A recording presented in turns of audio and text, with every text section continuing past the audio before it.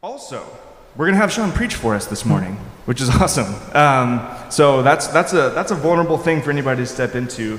And that's just, I'll keep announcing this, keep saying this, but our conviction is that the teaching of the local church it's the elders' responsibility to protect, and you'll most often hear from elders, but we think it's crucial, actually, that gifted men and women have opportunities outside of that elder team to come and bring the word to you guys here on Sundays.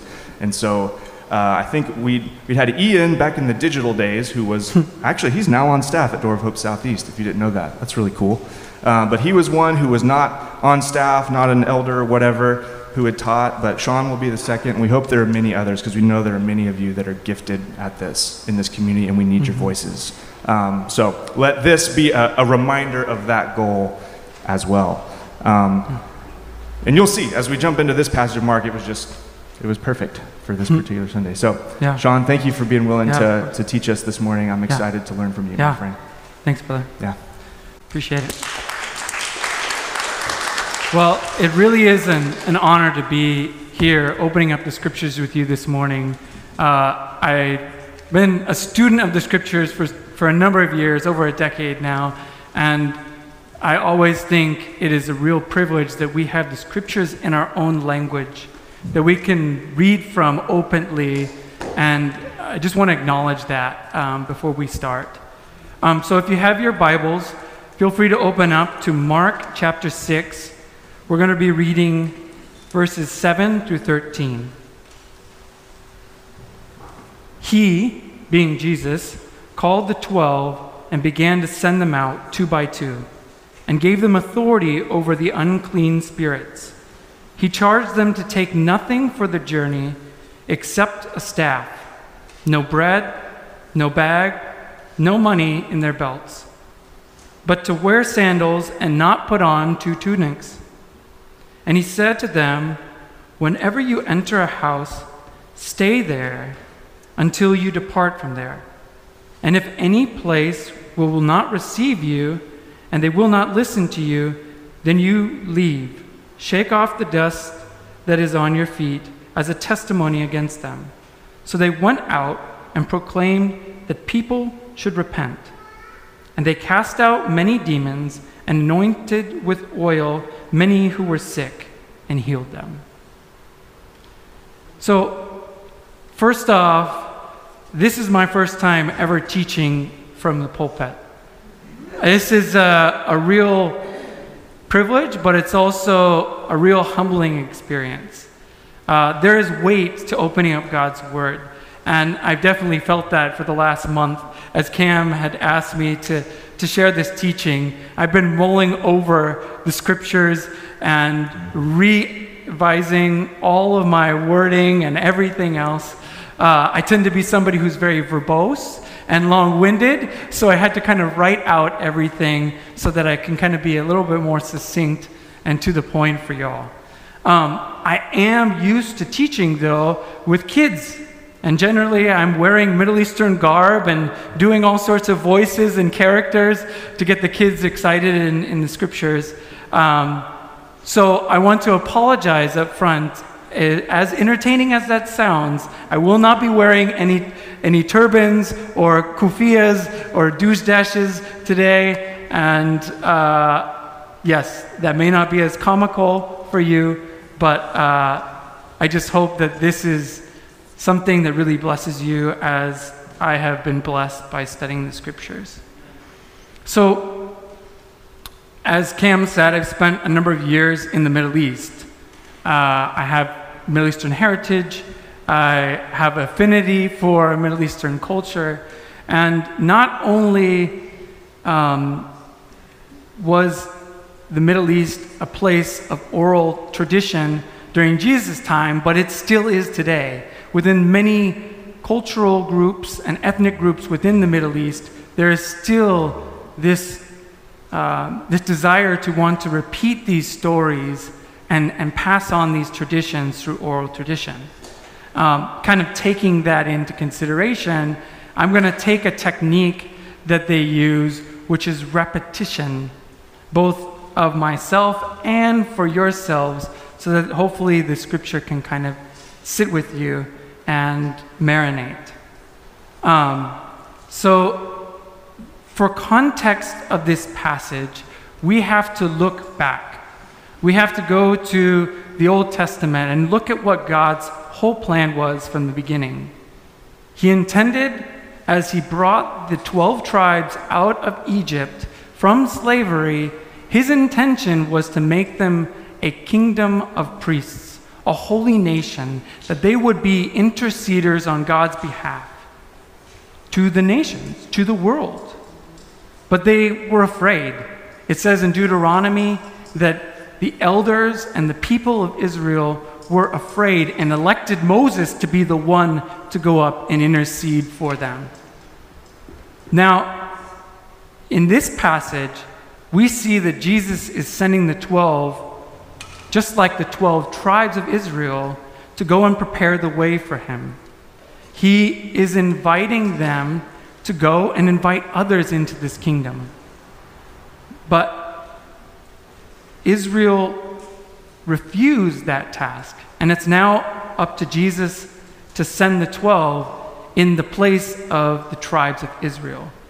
Rather than being a kingdom of priests that blessed the nations and was an interceder between God and man, they became a nation with priests that became self-focused and insular.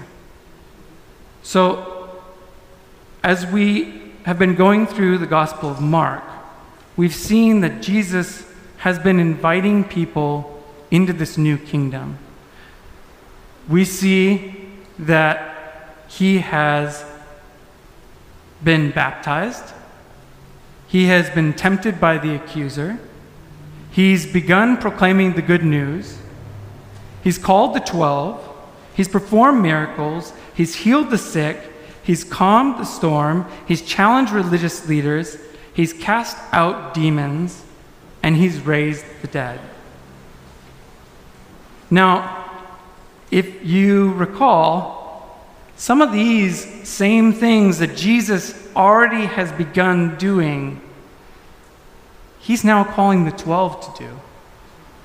It says that they were sent out.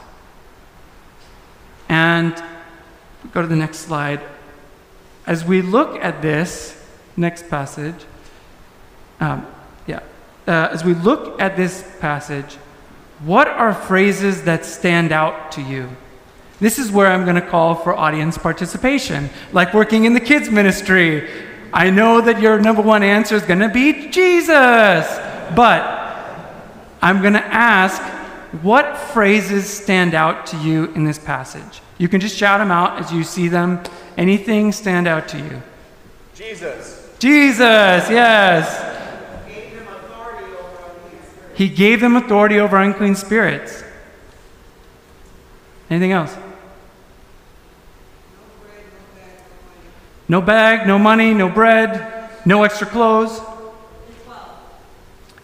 The 12, yep. In partners. Anything else? Demons, okay. Yeah. A little risque, a little charismatic, right? To go and proclaim. Good. Any other thing? I think there's really one more thing that we're missing, and it's less of a phrase and more of an idea. What? Oh, they used oil? Okay. That is something that's in here, but that wasn't what I was looking for. Okay. There's an idea, if you want to go to the next slide. So, we see in verse 7 that Jesus sent the 12 two by two. He empowered them with authority over unclean spirits and illnesses. He told them to take nothing with them. No bread, no bag, no money, no extra clothes. He instructed them to receive hospitality and remain until they left. They were to go and proclaim repentance and invite people into the kingdom. And they anointed the sick and healed people. The version in the Gospel of Matthew says that they also raised the dead. Again, going back to that first review of Mark to this point, a lot of these things that they were asked to do, Jesus was the precursor. He was the one who already did them and invited them into this kingdom and gave them the same commission. So, I think that as we look at this, we have to stop and first remember something about the disciples. They were this ragtag group, and as Cam pointed out a couple of weeks ago, there were fishermen, there were brothers, there was a zealot, somebody who was a religious person who wanted to overthrow Rome, and there was a tax collector. This group of people were not going to be unified and together if it wasn't for Jesus. And here, Jesus is sending them out in pairs, probably to test them. This was a trial run because in a few years, Jesus was going to go to the cross. He was going to leave them. Jesus says that he wasn't going to leave them alone. He was going to empower them with his Spirit. Just the same Spirit that he gave them. But that Spirit, that event, was a test. Jesus gave them this opportunity to go out as a trial run for the future, because pretty soon they were going to be the leaders of the church. They were going to be the ones who were going and proclaiming this good news, and they were going to be raising up other leaders to do the same. So before we get into the points and the observations that I make, I think there's one more thing that we have to consider. And that's the fact that this text, it can be easy to overlook it. It can be easy to breeze by it in our scripture reading, to feel like, oh yeah, we know, he sent him out. Okay, great. But this obscure and sometimes even outlandish passage that it says that they were casting out demons, that they were healing the sick, that they were raising the dead. That's something that the gospel writers recount in 3 out of the 4 gospels. Do you think that the church just saw it as just a story to pass over, as something to just throw by the wayside and just forget about? This was extremely important to the early church. This was somewhat pivotal for the 12. This was their first sending out, this first test. And so rather than just breeze over it and go to the point of, oh, Door of Hope sending me out, so just like the 12, I'm being sent out, and here's all about me, let's actually stop for a second and look at the text, and hopefully that can bless us and encourage us to go out. So the first observation that I see in this text is that Jesus didn't send the 12 all to the same location, but he gave them the same commission, and he empowered them with the same Spirit. I think the first point that we can draw from this is that Jesus didn't want to send them out in isolation. The 12 weren't to go and to preach and to heal miracles all by themselves. There was a purpose. There was an intention, and he wanted them to go and not necessarily have to deal with attackers. On the roads, as they're traveling from place to place, from village to village, it's easy for attackers to take on one person. But when you got two, it's a little harder to surprise the group. As well, I think we have to remember, just like Jesus was tempted in the desert because he was alone, Jesus didn't want them to have that same temptation and be all by themselves without the aid of a brother to help them. I think another thing that we see is that Jesus wanted to avoid the pitfalls or the challenges of group dynamics. Who loved doing group projects in high school or college? No one? Alexander? And I know why Alexander loved those projects. Because I'm sure he was one of the studious ones, the academic ones. And the challenge is that when you bring people together, there are inevitably going to be people who lead, and there are inevitably going to be people that follow. There is inherent value in both. Don't hear me wrong. There is inherent value in both. But God asks us to all participate. It's easy to fall into the temptation when you're in a large group to have that one person who's studious, the one person who's dedicated, take charge while everybody else sits back and does nothing and gets the grade that this person put in the work for. Now, who has played on a sports team before? All right, there's a number of y'all in here. And if any of you know, if you watch sports or played sports, team sports require everybody to have a role and everybody to participate. Imagine you're watching the Oregon Ducks play.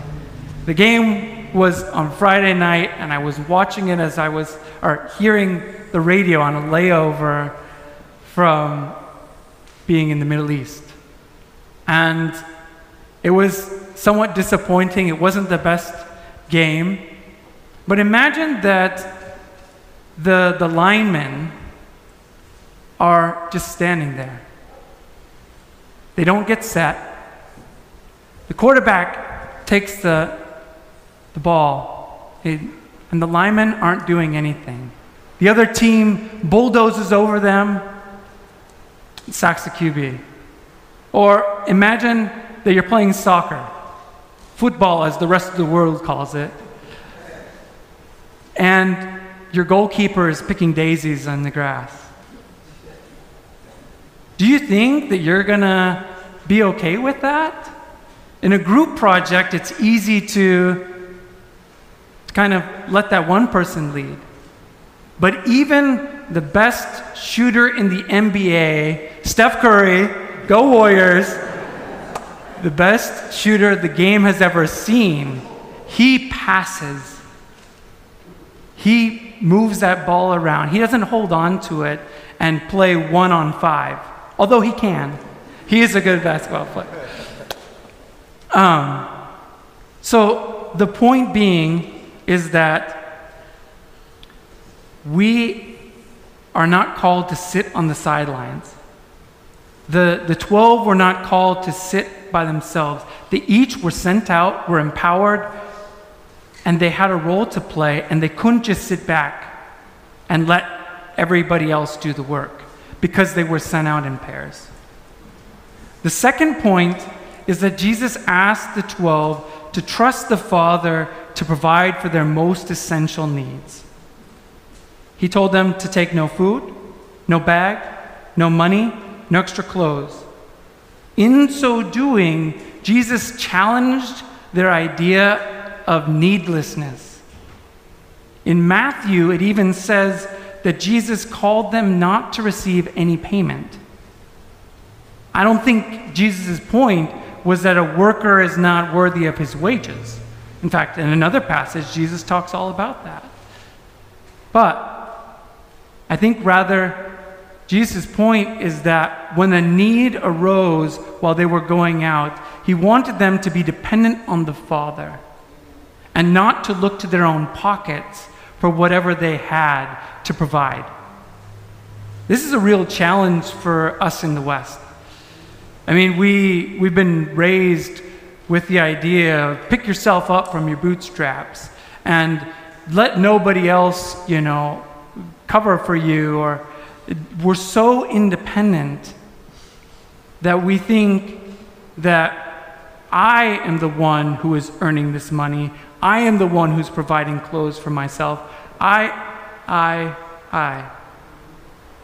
But here, Jesus is asking them something completely different. And in fact, going further back to the Sermon on the Mount, when Jesus was teaching them about how to pray, there's a particular phrase that I love in the Arabic version of the Our Father. To translate it, and we'll see that translation at the end here.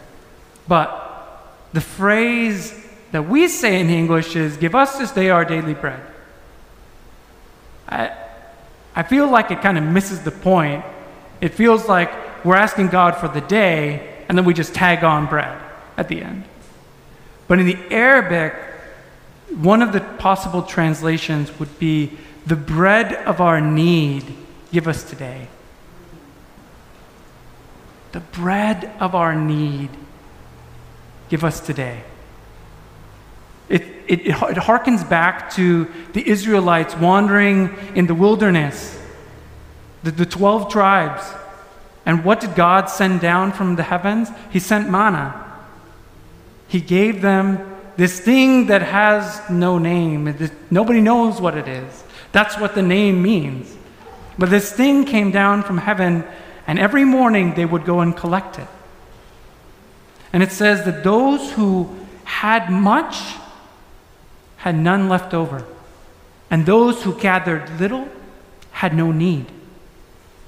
In fact, they weren't to keep this manna because it would go bad. It would rot real quickly. And if they tried to store it up, their house would be overrun with all sorts of maggots and all sorts of disease. I think that we, like Israel, have to trust God for the provision that He gives us. And it is a place of humility for the 12 and for us, that we have to depend on God as we go to those we serve. And in this case, Jesus is asking the 12 to receive that provision from those that they are serving. And that leads to the last point that I see in the scriptures. And that is, Jesus calls the 12 to deeply invest in the community, to proclaim the good news, and to meet tangible needs. Now, we could spend a whole sermon talking about the difference between proclamation and good works, social justice and evangelism. But rather than focusing on that, I want to really draw our attention to, I think, Jesus' heart here. I think one is that we can easily, the human heart is easily tempted to do the checklist, to say, what are the religious things that I need to do? And I'll just do them, and I'll meet them. When Jesus was talking with the rich young ruler, he said, what do I need to do to inherit the kingdom of heaven? Jesus asked him, or he recited all these commands. Oh, I've done them all. Jesus tells him, go and sell all your possessions and give it to the poor. It challenged him so much that it said he walked away sad. We also see that when a scribe, a lawyer, came to Jesus and said, what do I need to do to inherit the kingdom of heaven? And Jesus told him to love the Lord your God and to also love his neighbor. And his response was, well, who's my neighbor? Okay, give me the list of people who are my neighbors. I'll do that and be fine. And he tells them the parable of the Good Samaritan, which we all probably know or have heard variations of it along the way. But it was challenging because it was the religious leaders who weren't actually caring for this individual. In fact, when Josh Wilder came to visit me overseas, we went to this place, the old road from Jerusalem to Jericho. And on that path, it's an old donkey path of sorts. It's narrower than the passage up to the stage here. It's probably about the length of a chair. And it says that these religious leaders avoided caring for this individual on the other side. And this isn't like crossing over Fremont here to the other side. They literally would have had to climb over boulders. Oh, sorry. They would have had to climb over boulders and actually get out of the way to avoid him. I think Jesus is asking the 12 to not keep the people that they're serving at arm's length, but rather to depend on those that they're going to serve, to receive their hospitality and what they provide for them. It says in another translation that they were to eat what was put in front of them. And if everybody has been in another culture, or if anybody goes and they're not a vegetarian or a vegan, and somebody says that they're going to give you the head of a goat, take them up on it. It is the best meat that you'll ever have. But this dependence doesn't always have to be staying at somebody's home. It can be going and learning another language. It can be immersing yourself in somebody's other culture. And just as I was saying about goat's head, it could be eating the food that they set in front of you. Now, I recently heard a story of a Christian NGO working in the Middle East. They were working in Mosul. They're one of the few organizations that has been given access to go to Mosul, which is the former capital of ISIS. This is a city that is largely Muslim, although it has had a Christian presence. And this very evangelistic, very outwardly Christian organization has been given access to Mosul.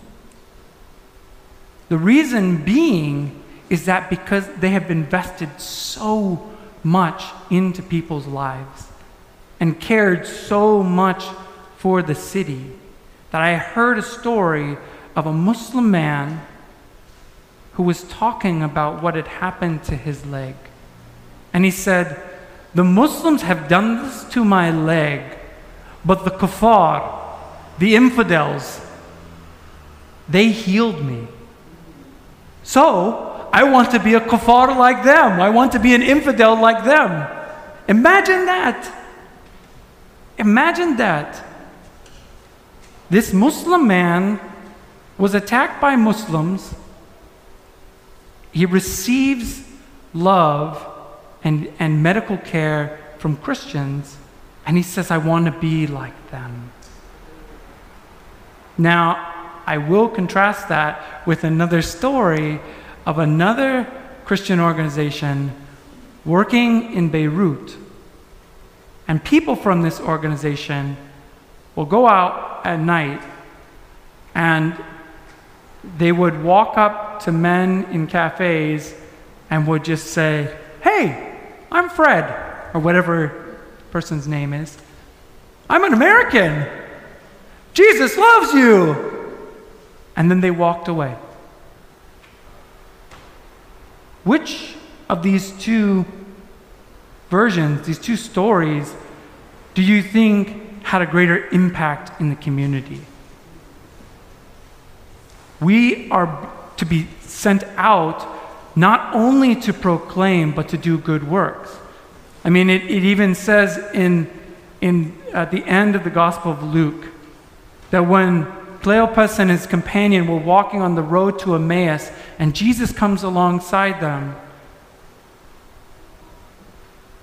They say, "Are you the only one from Jerusalem who has not heard about this prophet, mighty in scripture knowledge and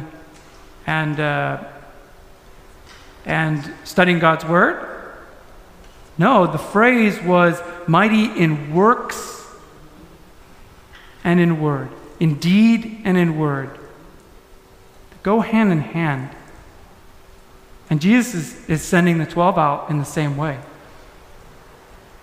So,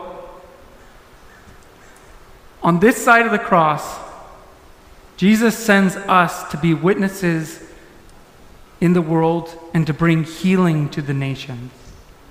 Just like the 12, Jesus commissions us to go to various places and empowers us with that same exact spirit that he gave the disciples.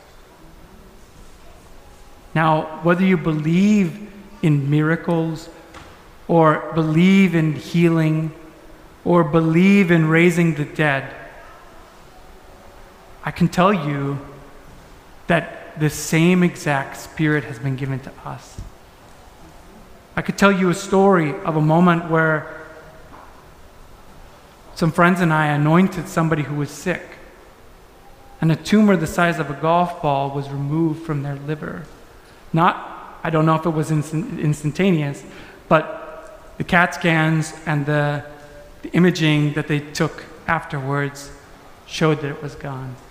I could tell you a story of a kid falling out of a second-story window and had no broken bone in his body. Like, just incredible. God has done miracles, and it's not about me. I'm not telling these stories to make myself great. In fact, Jesus warns against that. He tells the 12 that when they came back, actually it was the sending of the 72, they come back and they say, "Jesus, look, the demons listened to us and they were cast out. Oh my goodness." Jesus says, don't rejoice in this fact. Rejoice that your names are written in the kingdom of heaven. It's about God. It's about his story, his glory. And we know that there are many cases where we ask for healing and that doesn't come. We ask for God to do miracles and they don't come. But we should have hope and faith that they will. Jesus asked us, like the 12, to depend on the Father to provide for our basic needs. And like the 12, Jesus calls us to meet tangible needs in the community and to invite others into this kingdom. That's our commission. That's what we're being asked to do. But there is one temptation. I think I want to ask and pose this question to you as I've thought about it myself, is, are we at risk of the same apathy and isolation as Israel? We're no better than them. We're humans. And are we going to let the illusion of safety and protection prevent us from living out what God has called the whole church to do, each one of us to do? You individually and me. The leadership of the church and the whole body. I know for myself that I frankly can be like the priests and the Levites who would rather not risk anything or pay any cost in order to serve the most needy. I know that I can let the opinions of other people prevent me from actually stepping out in faith and following what God has, because I'm afraid of what they're going to think or how they're going to judge me. And I know I can very easily let comfort lead me to complacency and indifference. But I want to contrast that with the Afghani church. It's been in the news. Y'all have known that the Taliban has taken control of Afghanistan. And in so doing, it's left a choice to believers. Well, are they going to escape to the West? Are they going to flee and save themselves or not? And there are Afghan believers that, in their own words, want to remain in the land of their birth so that the light of the gospel would not be extinguished in their homeland, that the darkness would not overtake that country. That is extremely challenging. Extremely challenging to me. But much like our Afghan brothers and sisters, we too must heed the call of Christ to be salt and light to the nations, even if it costs us, even if it demands much from us, even if it means we lay down our lives. So as I conclude, may we allow the Spirit of God to fill us with all love that overflows into compassion, mercy, service, and self-denial for the sake of others. May we depend on the Father to provide for our daily needs as we walk by the Spirit. And may the grace of God drive us, push us, lead us to deeply invest in the lives of others and invite them into the kingdom of God. Amen.